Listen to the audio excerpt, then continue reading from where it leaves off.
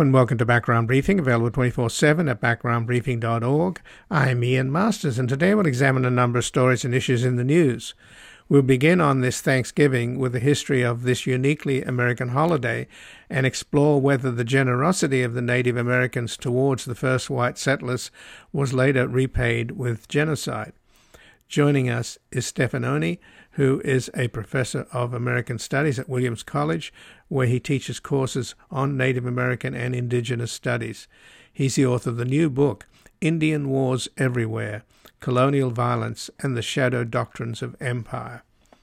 Then, as many selfless volunteers feed the poor and homeless on this day, we'll look into what it will take to feed all Americans every day and speak with the Reverend Dr. Liz Theoharis, co-chair with Reverend William Barber of the Poor People's Campaign, a national call for moral revival, and the co-director of the Kairos Center for Religions, Rights, and Social Justice.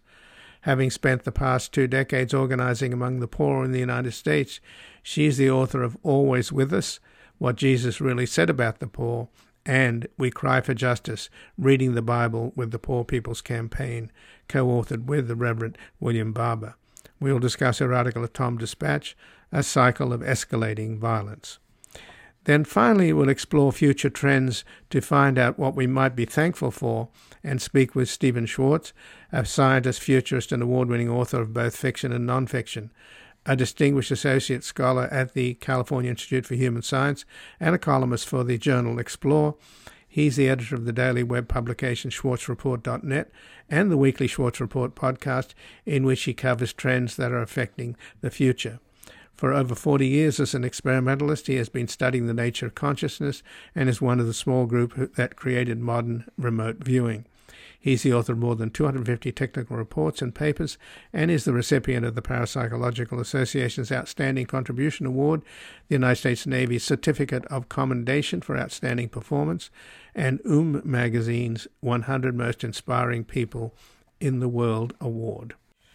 And before we begin, Background Briefing's mission of building a reality-based community in post-truth America is taking on a new urgency now that we have a fundamentalist Christian theocrat in charge of the People's House, as Trump's insurrectionists, know-nothings, election deniers, and armed and angry cult followers threaten to take over the executive branch, having already captured the judiciary.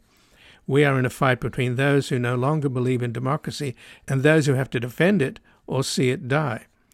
Please make a tax-deductible donation at backgroundbriefing.org/donate or at our foundation publictruthmedia.org so that we can continue to seek out facts and information to awaken America's silent majority before democracy is trumped by fascism, wrapped in the flag and carrying a Bible.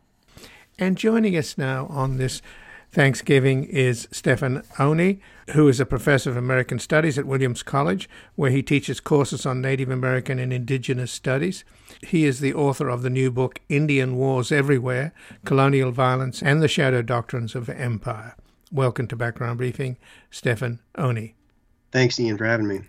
Well, thanks for joining us. And obviously there is a connection with Thanksgiving and the Native Americans whose generosity in feeding the pilgrims on Thanksgiving, which created the traditions, I guess, of turkey and yams, etc., to some extent was not replayed, right, with the genocide of the native people. So I know there's some historical controversy over these charges, but is that a accurate description of what happened, that the Native Americans showed generosity towards the white settlers, and in return the white settlers colonized the country, and many people consider they conducted genocide in doing so? Yeah, I mean, I think that's fair. Of course, the kind of elementary school pageant version of Thanksgiving doesn't have a lot of historical reality behind it. My kind of go-to for a short and sweet rebuttal to the common Thanksgiving story is an article in the New Yorker by a historian at Harvard named Phil Deloria called The Invention of Thanksgiving. But yeah, I mean, I guess maybe not so much generosity as alliance making, right? Native peoples in early America made alliances with the Europeans, fought wars with the Europeans. They were kind of dynamic political entities trying to carve out a space of sovereignty amidst the pressures of colonialism. And over time, the increasing pressure of European settlement moves those relationships more and more into the province of war. And genocide is a word a lot of historians use to characterize much of what goes on. And of course, Australia, where I come from, a similar genocide against the Aboriginal people, particularly on the island of Tasmania, where they were entirely wiped out. And many were, of course, wiped out in the main continent as well. There was a recent referendum, by the way, in Australia for reparations for the native people, the Aboriginals, and it was voted down. So has there ever been any sense, I mean, when they talk about reparations in this country, it's usually towards African American people who are victims of slavery. But in terms of the Native Americans, has there been any serious consideration of reparations? I don't think anything serious. There's been some sort of mild apologies that were made, but there is a movement or pressure from Native communities themselves for land back. In other words, the form of reparations I hear people asking for is to give land back, return land to Native nations, most of which was taken, stolen, acquired through treaties that weren't upheld. And so land, I think, is a good place to start, in my personal opinion. And that's something other people are saying. And I think the reference to Australia is appropriate because at least the field I work in, Native Indigenous Studies, is very much a global field. It's not just focused on North America. And a lot of the thinkers analyzing places like New Zealand, Australia, and Canada are appropriate to the United States. And one of the things I learned doing my book, I'm not a scholar of the law, but I had to kind of dip my toe into legal history because as Europeans are coming up with the section of the law we now call the laws of war, it's running parallel to the colonization of places all over the world. And so the laws of war have this kind of exception for wars with savage peoples, quote unquote, baked into the law. People like Hugo Grotius, are saying things like, in wars with the savages, there's no kind of restraint placed upon us. And so that savage exception is baked into the laws of war for Euro-Americans. Well, it's also what's happening in Gaza, isn't it? Isn't that the sense that the Israelis have that Hamas's brutal behavior is beyond the pale and you have to exterminate them, and that over 2 million civilians, many of whom are collateral damage, is an afterthought? Yeah, I think we're seeing the language of savagery, barbarism, terrorism. These are fluid signifiers that can be deployed in a variety of ways, and they continue to be used in such a way as to render kind of Western-style indiscriminate warfare as sanitized. Savagery is often applied to guerrilla fighters, people that are attacked from the margins, from the shadows. Personally, I think bombers are just as quote-unquote savage, right? But they usually aren't defined in that kind of way. So I think words like savage, barbarism can be weaponized in that way. Well, your book, of course, Indian Wars Everywhere, Colonial Violence and the Shadow Doctrines of Empire, deals a lot with Geronimo. And Geronimo, of course, was the last native leader to surrender.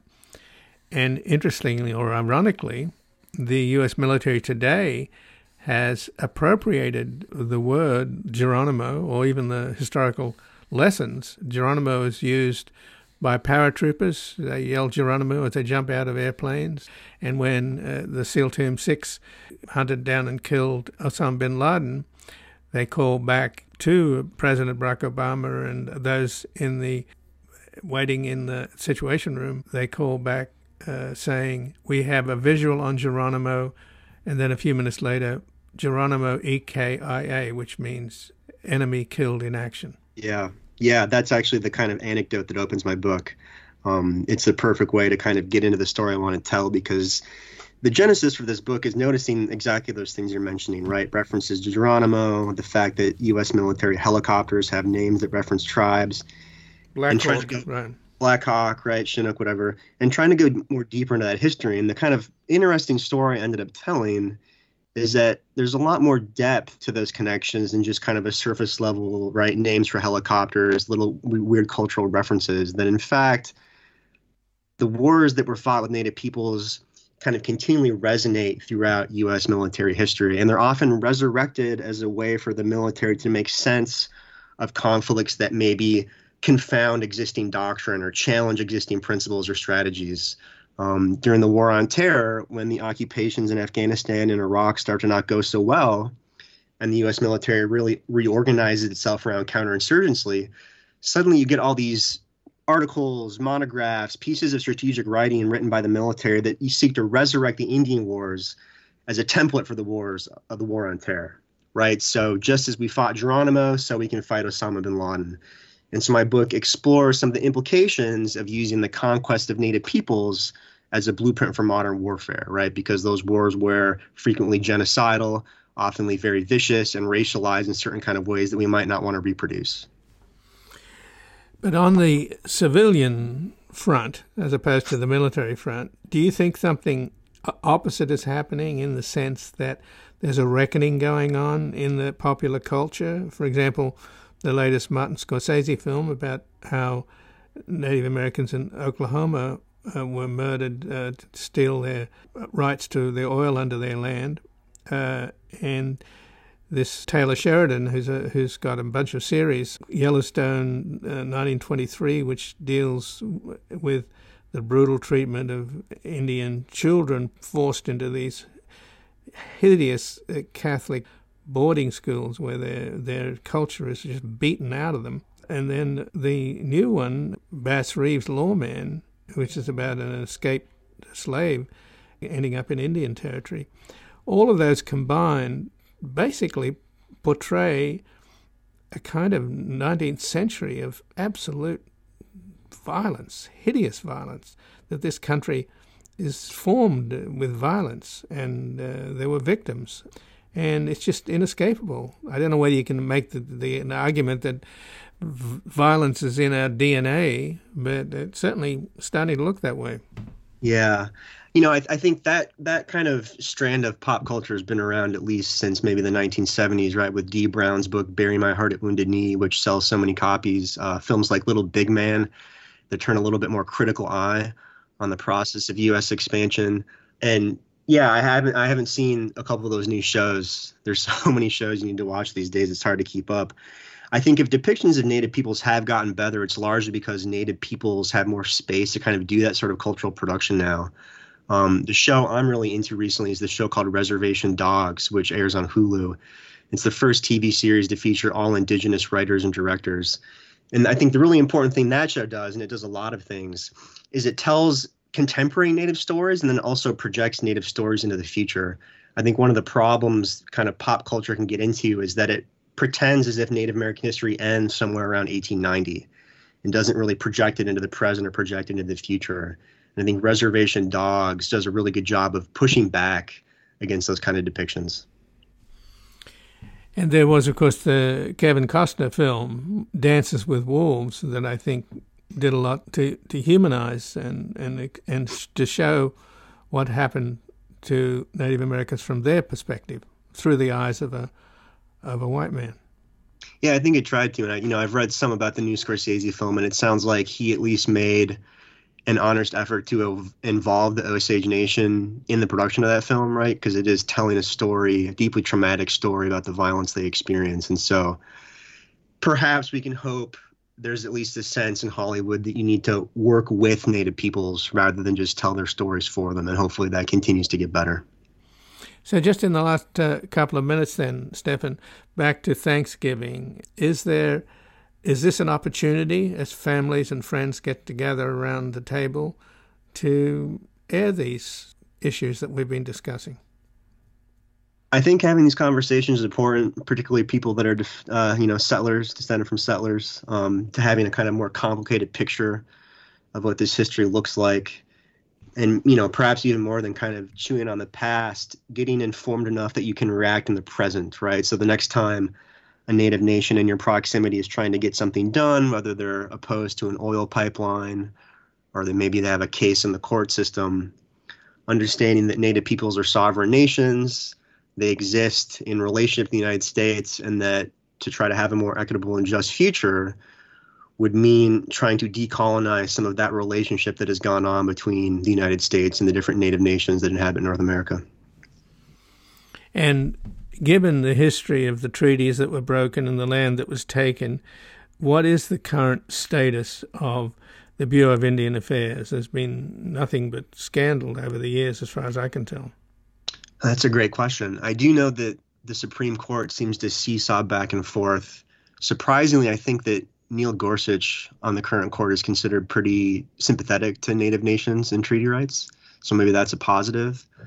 Of course, the American Congress exercises something called plenary power, which is a somewhat complicated concept that basically means we can do whatever we want. And so U.S. colonial power is often and frequently reasserted.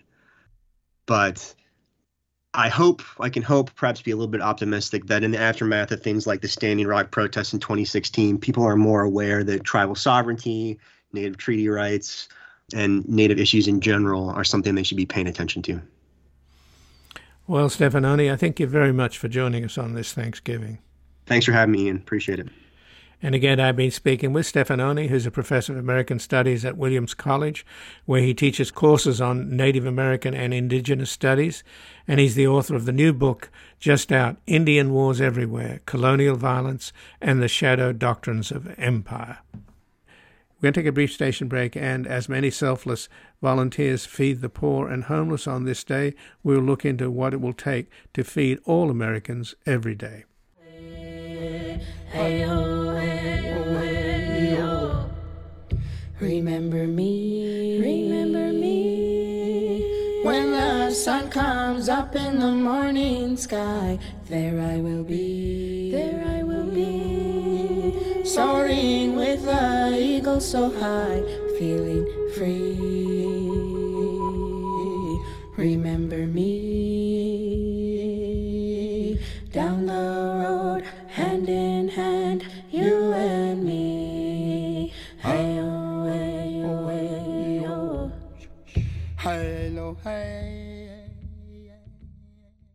Welcome back. I'm Ian Masters, and this is Background Briefing, available 24/7 at backgroundbriefing.org. And joining us now on this Thanksgiving is the Reverend Dr. Liz Theoharis, the co-chair with the Reverend William Barber of the Poor People's Campaign, a national call for a moral revival, and the co-director of the Keras Center for Religions, Rights, and Social Justice. Having spent the last 2 decades organizing among the poor in the United States, she's the author of Always With Us, What Jesus Really Said About the Poor, and We Cry Justice, Reading the Bible with the Poor People's Campaign, co-authored with the Reverend William Barber. And she has an article at Tom Dispatch, A Cycle of Escalating Violence. Welcome to Background Briefing, Reverend Dr. Liz Theoharis. It's great to be here. Thanks for having me. Well, thanks for joining us. And obviously I want to talk to you about your article at Tom Dispatch, A Cycle of Escalating Violence, which is about what's happening in Gaza and the work that you've been doing and demonstrating for a ceasefire. But since we are broadcasting now on Thanksgiving, and you have been obviously working for the poor in this country, just as Jesus ministered to the poor, not to the rich. It's easier for a camel to go through an eye of a needle than for a rich man to enter the kingdom of heaven. So how do you feel about the idea that the child tax credit was taken away by Joe Manchin? A lot of kids in this country are hungry. They go hungry to bed every night. So it's a wonderful thing that people step up and volunteer to feed the homeless and the hungry on Thanksgiving. But can't we come up with a regime where we feed the homeless and hungry every day? Well, in fact, it would be far less costly if we, living in the richest country in human history, were to actually put forward policies like the child tax credit, policies like universal single-payer health care, policies like living wages and job protections, moratoriums on eviction. I mean, all these things that we have, in our wheelhouse to do, it would be far less costly to actually end poverty than it is to have the level of poverty, of homelessness, of hunger, of economic insecurity that we have in our country and in our world today. And, when we gather on Thanksgiving, like we are gathering today, to live in a nation where we are giving thanks for prosperity, and we have 40% of our U.S. population living in poverty or or one emergency away, a small emergency away, whether it's an extreme storm or a car repair, or this kind of thing, away from absolute economic ruin. I mean, what do we have to give thanks for? I mean, we should thank folk that are working, tirelessly and being paid jobs that they can't afford, the essentials of life. We should give thanks for those that are working to educate our kids, despite an attack on public education. We should give thanks for those that are out there working for peace, when in fact we are funding a war economy in this country. I mean, we have the priorities all wrong. And on a day like today, we should be reflecting on how do we get it right, because it's possible. And we just need the political will to actually lift the load of poverty and to promote peace and justice throughout the world. Well, speaking of the political will, it would seem, though, that the Biden administration is not dealing with the reasons why a lot of Americans don't feel good about the economy, even though you get economists telling us all the time how it's remarkably well the economy is doing, how inflation is going down, how the GDP is going up, and all those indicators which we talk about with economists. But where the rubber meets the road in Main Street America, it does seem in many ways a different picture. And I know the White House is struggling with the idea that how come the public don't appreciate the stewardship that Biden has shown over recovering the economy since COVID. And I suspect it has a lot to do with what we're talking about, of how many people literally are poor in this country and are a $400 emergency away from penury. I mean, indeed. I mean, it is possible for us to address these issues. We saw a bunch of the pandemic era programs really, make a significant difference in people's lives, whether it was, the pandemic unemployment insurance, whether it was pandemic Medicaid expansion, whether it was, a minute of canceled student debt, whether it was, again, eviction and utility shutoff moratoriums, and then for sure that child tax credit, that expanded child tax credit and other kind of earned income tax credits. So we've seen this administration put forward policies that really do improve people's lives. But the thing about those policies is that they have to be expanded and extended. And they weren't just for the emergency of a couple of years of the first years of COVID. They were pre-existing emergencies, pre-existing conditions before COVID that have only been deepened and worsened. And so even with inflation coming down and prices, sometimes leveling off, in many cases, we have instances where folks are just paying more and more and more money for things that they just simply cannot afford. And so, what that means is that we have to lean into the fact that some of it was done. It just needs to be done again. And other things that haven't been done, need to be done. Because again, 40%, 1/3 of the U.S. electorate is poor and low income. I mean, that's a bigger voting bloc than almost any other one. And folk are clear that, when people talk about living wages and voting rights, when people put forward policies that can actually, put food on the table and expand healthcare, we're seeing folks out in communities across the country voting for politicians that are able to help meet their needs and meet the community's needs, not just individuals. And so, I think this is a moment when, the people are speaking and insisting that those who have been elected to lead in political leadership should use every tool that they have to actually improve the lives of people, and not just continue with kind of untold corporate profit and the like. Well, there's no question that corporate America took advantage of the pandemic to jack up their prices, and that's led to inflation. It's just all the basics cost so much more, milk and eggs and stuff like that. The public surely knows that. But do they blame corporate America, though? That's the point. Or do they blame Biden? Right. I mean, I think that people I hear traveling around the country, talking to lots of working families, lots of poor and low income people who are pretty clear that corporations, are gouging workers, are gouging prices, are making life harder for the vast majority of us. But when it comes to the question of policies, whether it's to regulate these corporations or to increase people's wages, the government has a significant role to play, and so then the more that we have politicians who are listening to the demands of people, seeing right now, I mean, there is unionization and organizing amongst low-wage workers happening all across the country. I mean, it's powerful. People are asserting that we have the right to thrive and not just barely survive. And it's encouraging when the UAW is in negotiations and President Biden visits the picket line, and we need more of it. We need more of it.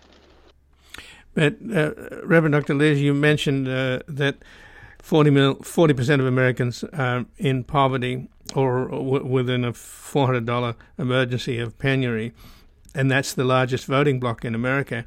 How do you prevent those people from voting for Trump, which happens when you're angry about the economy? You throw out the incumbent and vote for the candidate that's promising to fix things. I mean, it just happened over the weekend in Argentina because the economy there is just terrible. And this crazy guy with a chainsaw who's just absolutely dangerous beyond belief, they vote for him instead of the guy that, was basically trying to fix the economy, albeit somewhat responsible for it too at the same time. I think it's really important when we talk about the kind of voter base for the MAGA movement and for Trump, that we are pretty clear that it isn't actually poor and low income people. The folks that put Trump in office the first time, the folks that were, rioting at the Capitol on January 6th, these are not poor and low income people. Folk might be talking about, being fearful of losing what they have. But when we look at the kind of stats of who is participating in elections, including who says that they voted for Trump or for MAGA candidates, it's folks that have benefited from the Trump tax cuts of 2017. It's folks that have incomes of tens of thousands of dollars more on average than the folks that are voting for other candidates. And yet it is really true that many poor and low income people are simply not engaging in electoral politics and not voting because folk are not hearing kind of their name and condition and not hearing folks that are promising to actually fix things. And so I think before we go towards saying that poor and low income people are voting for MAGA candidates, it's actually not what the numbers are telling us. And yet I do agree when we look at Argentina, when we look at other parts of the world, and when we look at politics in this country, the fact that the economy is not doing well, the fact that we're engaged in conflict across the world, the fact that people in record numbers are losing healthcare that was expanded during the first years of the COVID pandemic. I mean, none of those things are inspiring for people to turn out to vote, and yet it's very important that people vote for candidates that are actually trying to lift the load of poverty. So, given the power of the military lobby in this country, I mean, the sad thing about the Congress is that the only thing that Democrats and Republicans agree on is more money for the military. And the country is so overdue for a serious guns versus butter debate. And I for the life of me, I don't know why it is that we can't break this cycle of just throwing more money at the Pentagon, which it's over $1 trillion now. I mean, because one of the things that the sleight of hand that they play on Capitol Hill is the Pentagon budget, big parts of it are sloughed off onto other departments, like the Department of Energy does nuclear weapons, the Coast Guard's in the Department of Transportation, lots of pensions are sloughed off into other government departments. The real military budget is over $1 trillion, and it's growing by the minute. So I know this is something that you've been working on, but how do you think you can break the Gordian knot there? It's such a straightforward argument, is that we could have all the things that advanced countries like the Scandinavian countries have, healthcare and pregnancy leave and childcare, if we just stopped investing in death and started to invest in life. No, that's exactly right. I mean, the fact that the nation spends more than half of its discretionary budget on the military, and the fact that the Pentagon basically every year gets more money than it even asks for, and that we have this military industrial complex, I mean, is part of what makes that statement from Dr. King a year before he was killed, the U.S., one of the greatest purveyors of violence in the world, right? I mean, and that same kind of death dealing of funding war means pulling money, as you were just saying, from programs of social uplift. And that means that the nation just every year, with every dollar that goes towards the military, more quickly approaching kind of the spiritual death that King was talking about. I think what has to happen, and what we're trying to do at the Cairo Center and a bunch of the movement building work that we're doing, is make these connections between poverty and militarism, between the war economy and what a peace economy would be, between calling for diplomacy and global cooperation, and coming out against kind of warmongering and escalating conflict and violence. And the thing is that a lot of people in this country really support a peaceful agenda. And I think what we're seeing right now with what's going on in the Middle East and across the world is more and more people crying out for peace, and saying that, that war, all it does is give us more suffering and death, and that we need peace, and we need it from a moral standpoint, and we need it also from a political and economic standpoint. And so I feel on those at the same time discouraged by the escalating conflict that's happening across the world.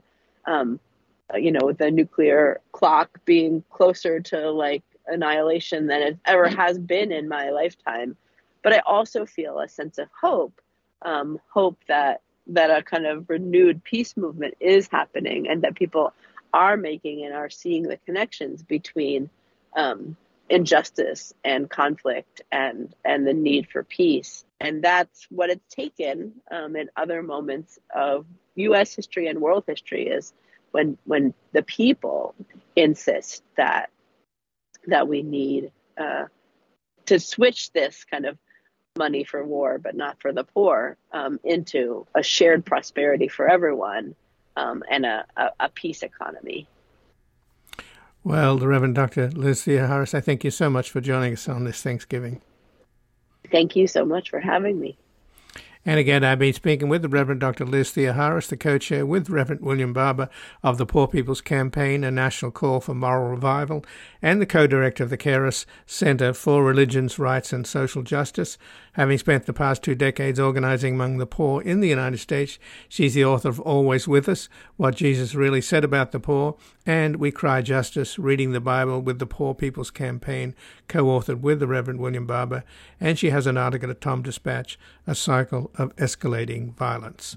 We're going to take a brief station break and back exploring future trends to find out what we might be thankful for on this Thanksgiving Day. I worked in your orchards of peaches and prunes, slept on the ground in the light of your moon. On the edge of your city you've seen us, and then we come with the dust and we go with the wind. Green pastures of plenty from dry desert ground, from that grand... Welcome back. I'm Ian Masters, and this is Background Briefing, available 24/7 at backgroundbriefing.org. And joining us now is Stephan Schwartz, a scientist, futurist, award-winning author of both fiction and non-fiction. He's a distinguished associate scholar of the California Institute for Human Sciences and a columnist for the journal Explore, the editor of the daily web publication schwartzreport.net and the weekly Schwartz Report podcast, in which he covers trends that are affecting the future. For over 40 years as an experimentalist, he's been studying the nature of consciousness and is one of the small group that created modern remote viewing, and is the author of more than 250 technical reports and papers, and is the recipient of the Parapsychological Association's Outstanding Contribution Award, the U.S. Navy Certification of Commendation for Outstanding Performance, and Magazine's 100 Most Inspiring People in the World Award. Welcome to Background Briefing, Stephan Schwartz. How you doing, Ian? Not too bad on this Thanksgiving. I'm looking to find out what we can be thankful for. And, of course, since you are a futurist, the future is looking bleak in terms of global warming. For the first time, the global average temperature on last Friday was more than 2 degrees Celsius hotter than levels before industrialization. And the threshold was crossed, and although the threshold was crossed just temporarily, and does not mean that the world is in a permanent state of warming above 2 degrees, it's also a symptom, though, of the planet getting hotter and hotter and possibly reaching the point of no return. So I know that's not good news, but is there anything you can say to take the pain away? No. I'm sorry to say I completely concur with what you've just said. It's very clear that we are simply not doing enough to address what is going on with global warming. I just read this morning, the world's richest 1% emit as much carbon as the bottom 2/3. Wow. And this is a report that just came out from Oxfam International. But there are a whole series of these kinds of reports, both describing the wealth inequality issue and also describing the fact we are simply not taking this seriously enough. It is not being looked at as it should. I mean, just to give you a sense, China has a new coal power spree that is continuing, even though they're doing a great deal also on alternatives. It's just we as a species are not taking this seriously enough, and we're going to pay a terrible price for that. Well, that is not Thanksgiving cheer, but No. But let's, since I've sort of I'm on this somewhat perhaps futile quest on a day when family and friends celebrate the night. I think it's the most pleasant American holiday, Thanksgiving, because it's not commercialized, and it's to do with family and friends and fellowship. So, is there anything in your research that can make me feel a little bit more optimistic about the future of my not so much me, but in fact, our children and our grandchildren. Yes.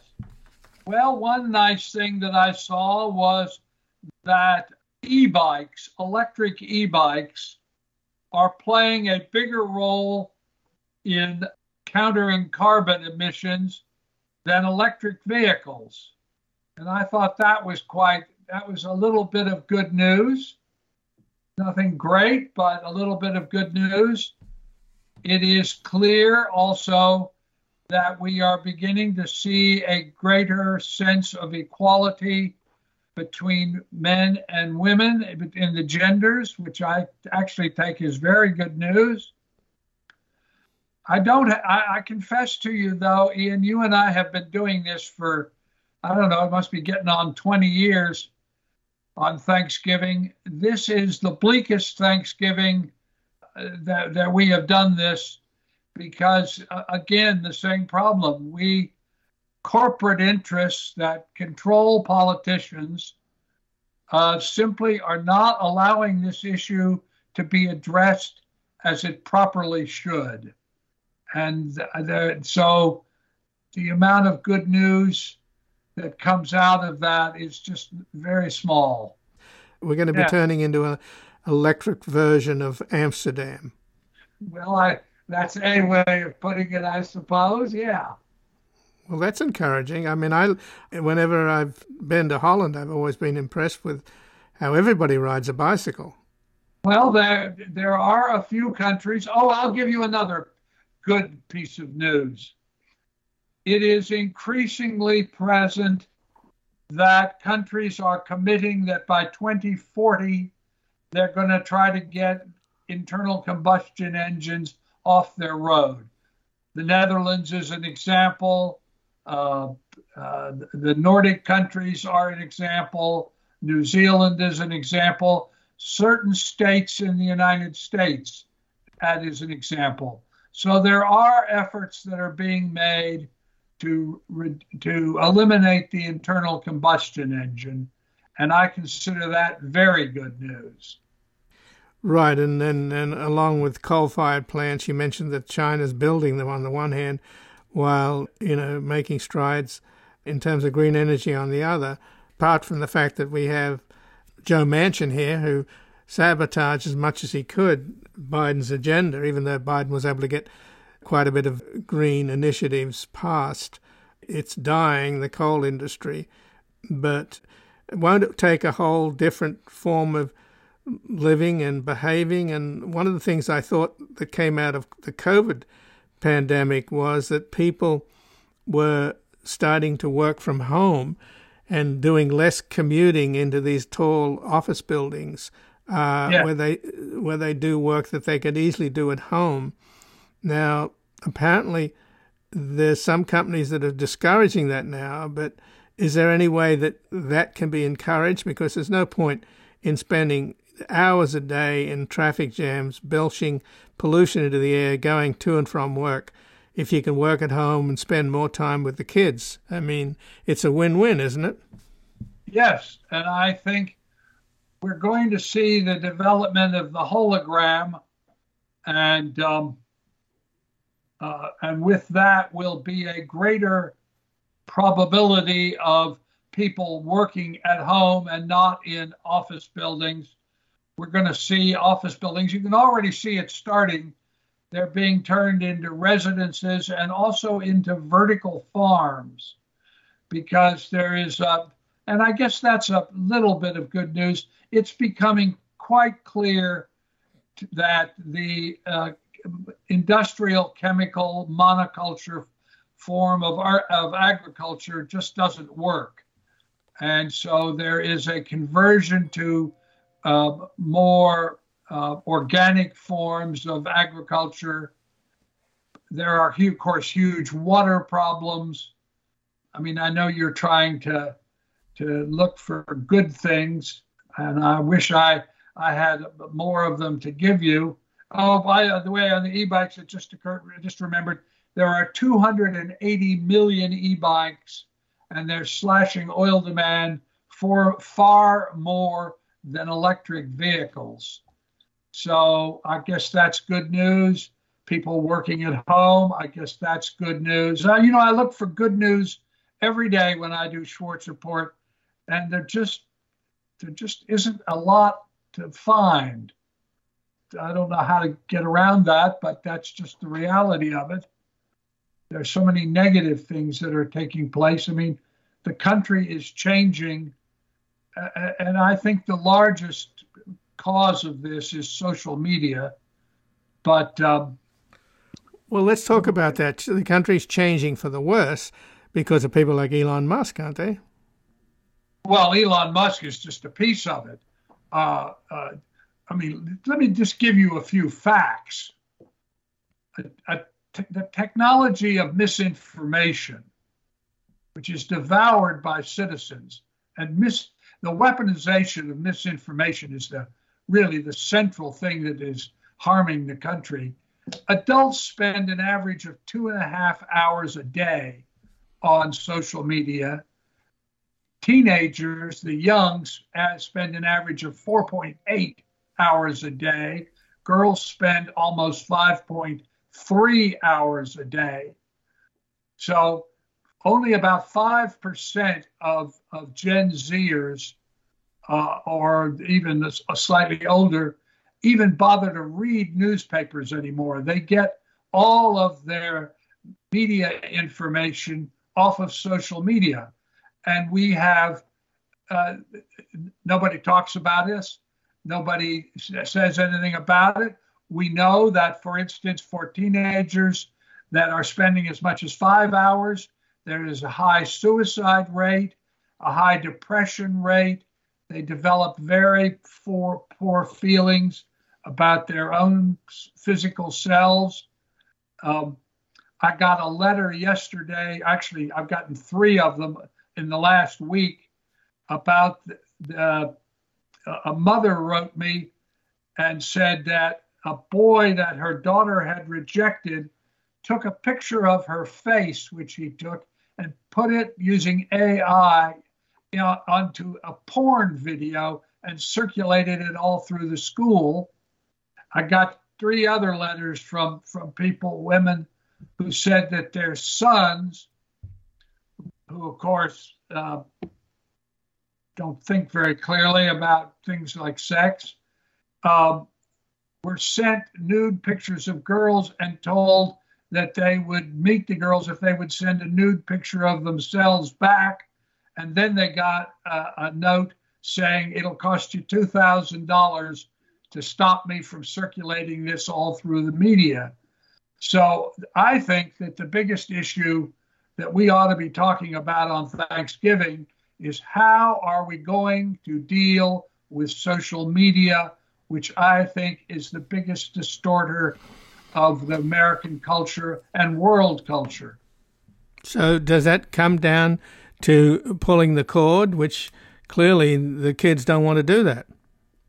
No, I think it isn't clear how to do it because of First Amendment, although let it be said that when the founders created the First Amendment in 1791, they were familiar with misinformation, like a guy spreading a false rumor in a bar, or a printer distributing flyers with misinformation, or some charismatic preacher spewing lies to a crowd in a square. They had no idea about something that was going to be about the size of a snuff box that people could carry around in their pocket and spend hours a day listening to, and becoming the central way people absorb information. So I think the weaponization of lies is really the central issue,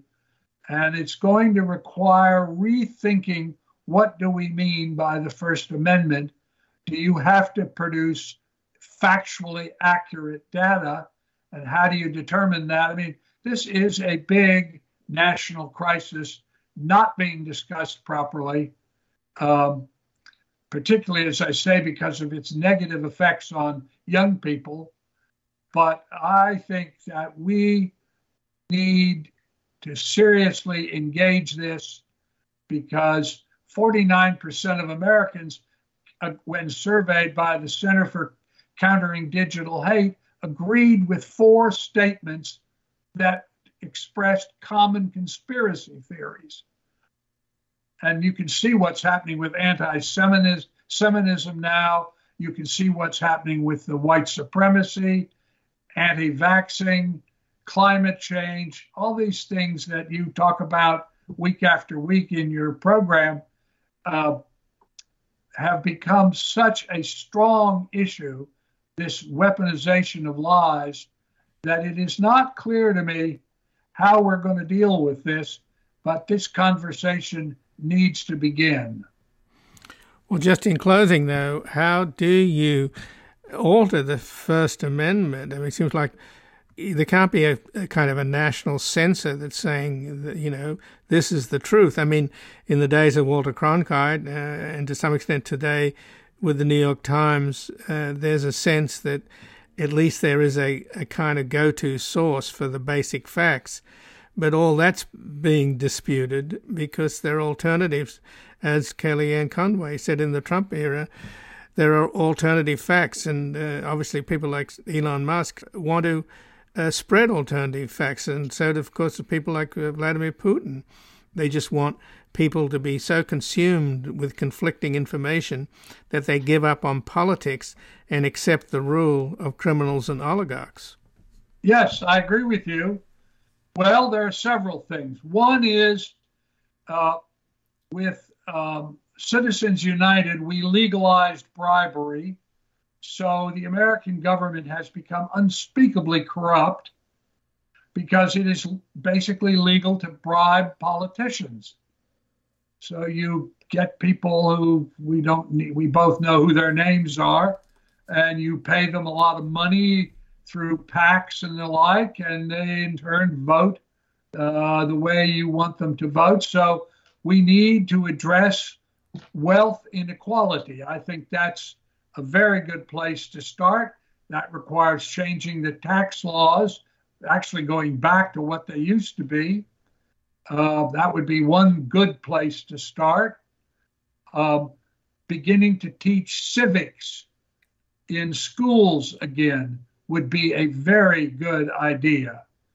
So better education that is not politically formed, but is fact-based, that's one good thing we could do. Beginning to change the tax laws so that we deal with the wealth inequality that has become so great that 4 people can have as much money as the other 50% of the country. That would be a good thing to do. Those would be good things to begin to talk about on Thanksgiving, and to give thanks that we still have the power to be able to change these things. Because if we don't change them by the 24 election, we may not have the opportunity to change them. Well, Stephen Schwartz, I thank you very much for joining us on this Thanksgiving. My pleasure. I hope you have a good Thanksgiving, and I hope all your listeners have a good Thanksgiving, and that they think about, and I will leave you with this final thought. If you want to be an agent of social change, it has nothing to do with money in terms of you or having an army. The way to do this, and it has proven to work, is every day you make lots of little decisions. The toothpaste you buy, the toilet paper you buy, the dog food you buy, whatever. Do a little research. Find out if the companies that are making the product that you are about to buy actually foster well-being. And always choose of the options available, the option that, as you best understand it, that promotes well-being, passionate, life-affirming development of new parts of our society. If you will do that, if you will choose only to foster well-being in the choices of the things that you buy, tell 10 people you're doing it as a discipline and invite them to join you, then the people that are listening to this program can change the course of the election outcome in 2024. It's our choice. The question is, do we choose to make it? Well, Stephen Schwartz, again, is a scientist, futurist, award-winning author in both fiction and non-fiction. He's a distinguished associate scholar of the California Institute for Human Sciences and a columnist for the journal Explore, the editor of the daily web publication schwartzreport.net and the weekly Schwartz Report podcast, in which he covers trends that are affecting the future. And for over 40 years as an experimentalist, he's been studying the nature of consciousness as one of a small group that created modern remote viewing, and is the author of more than 250 technical reports and papers, and is a recipient of the Parapsychological Association's Outstanding Contribution Award, the U.S. Navy's Certification of Commendation for Outstanding Performance, and magazine's 100 Most Inspiring People in the World Award. This has been Background Briefing. I'm Ian Masters, and I'd like to thank producer Graham Fitzgibbon and assistant producer Evan Green. To help us sustain this program into the future and ensure it remains free to all, please take a moment to support us by going to backgroundbriefing.org/donate or publictruthmedia.org, where you will find our non-profit Public Truth Media Foundation, where your tax-deductible donations, large and small, keep us broadcasting. And if you've missed any of today's programs or would like to explore our vast archives, you can find us at backgroundbriefing.org, where we include extended interviews searchable by topic and have made it easy for you to sign up for daily email updates that provide links to resources, articles, and books discussed on the program. Also, you can find links there to subscribe wherever you get your podcast, and we encourage your ratings and reviews on these platforms. Find us on Twitter and Facebook at Ian Masters Media, and please do help us reach more listeners by sharing this program with friends, family, and colleagues. And I'll be back again on Sunday with another Background Briefing. Bye for now.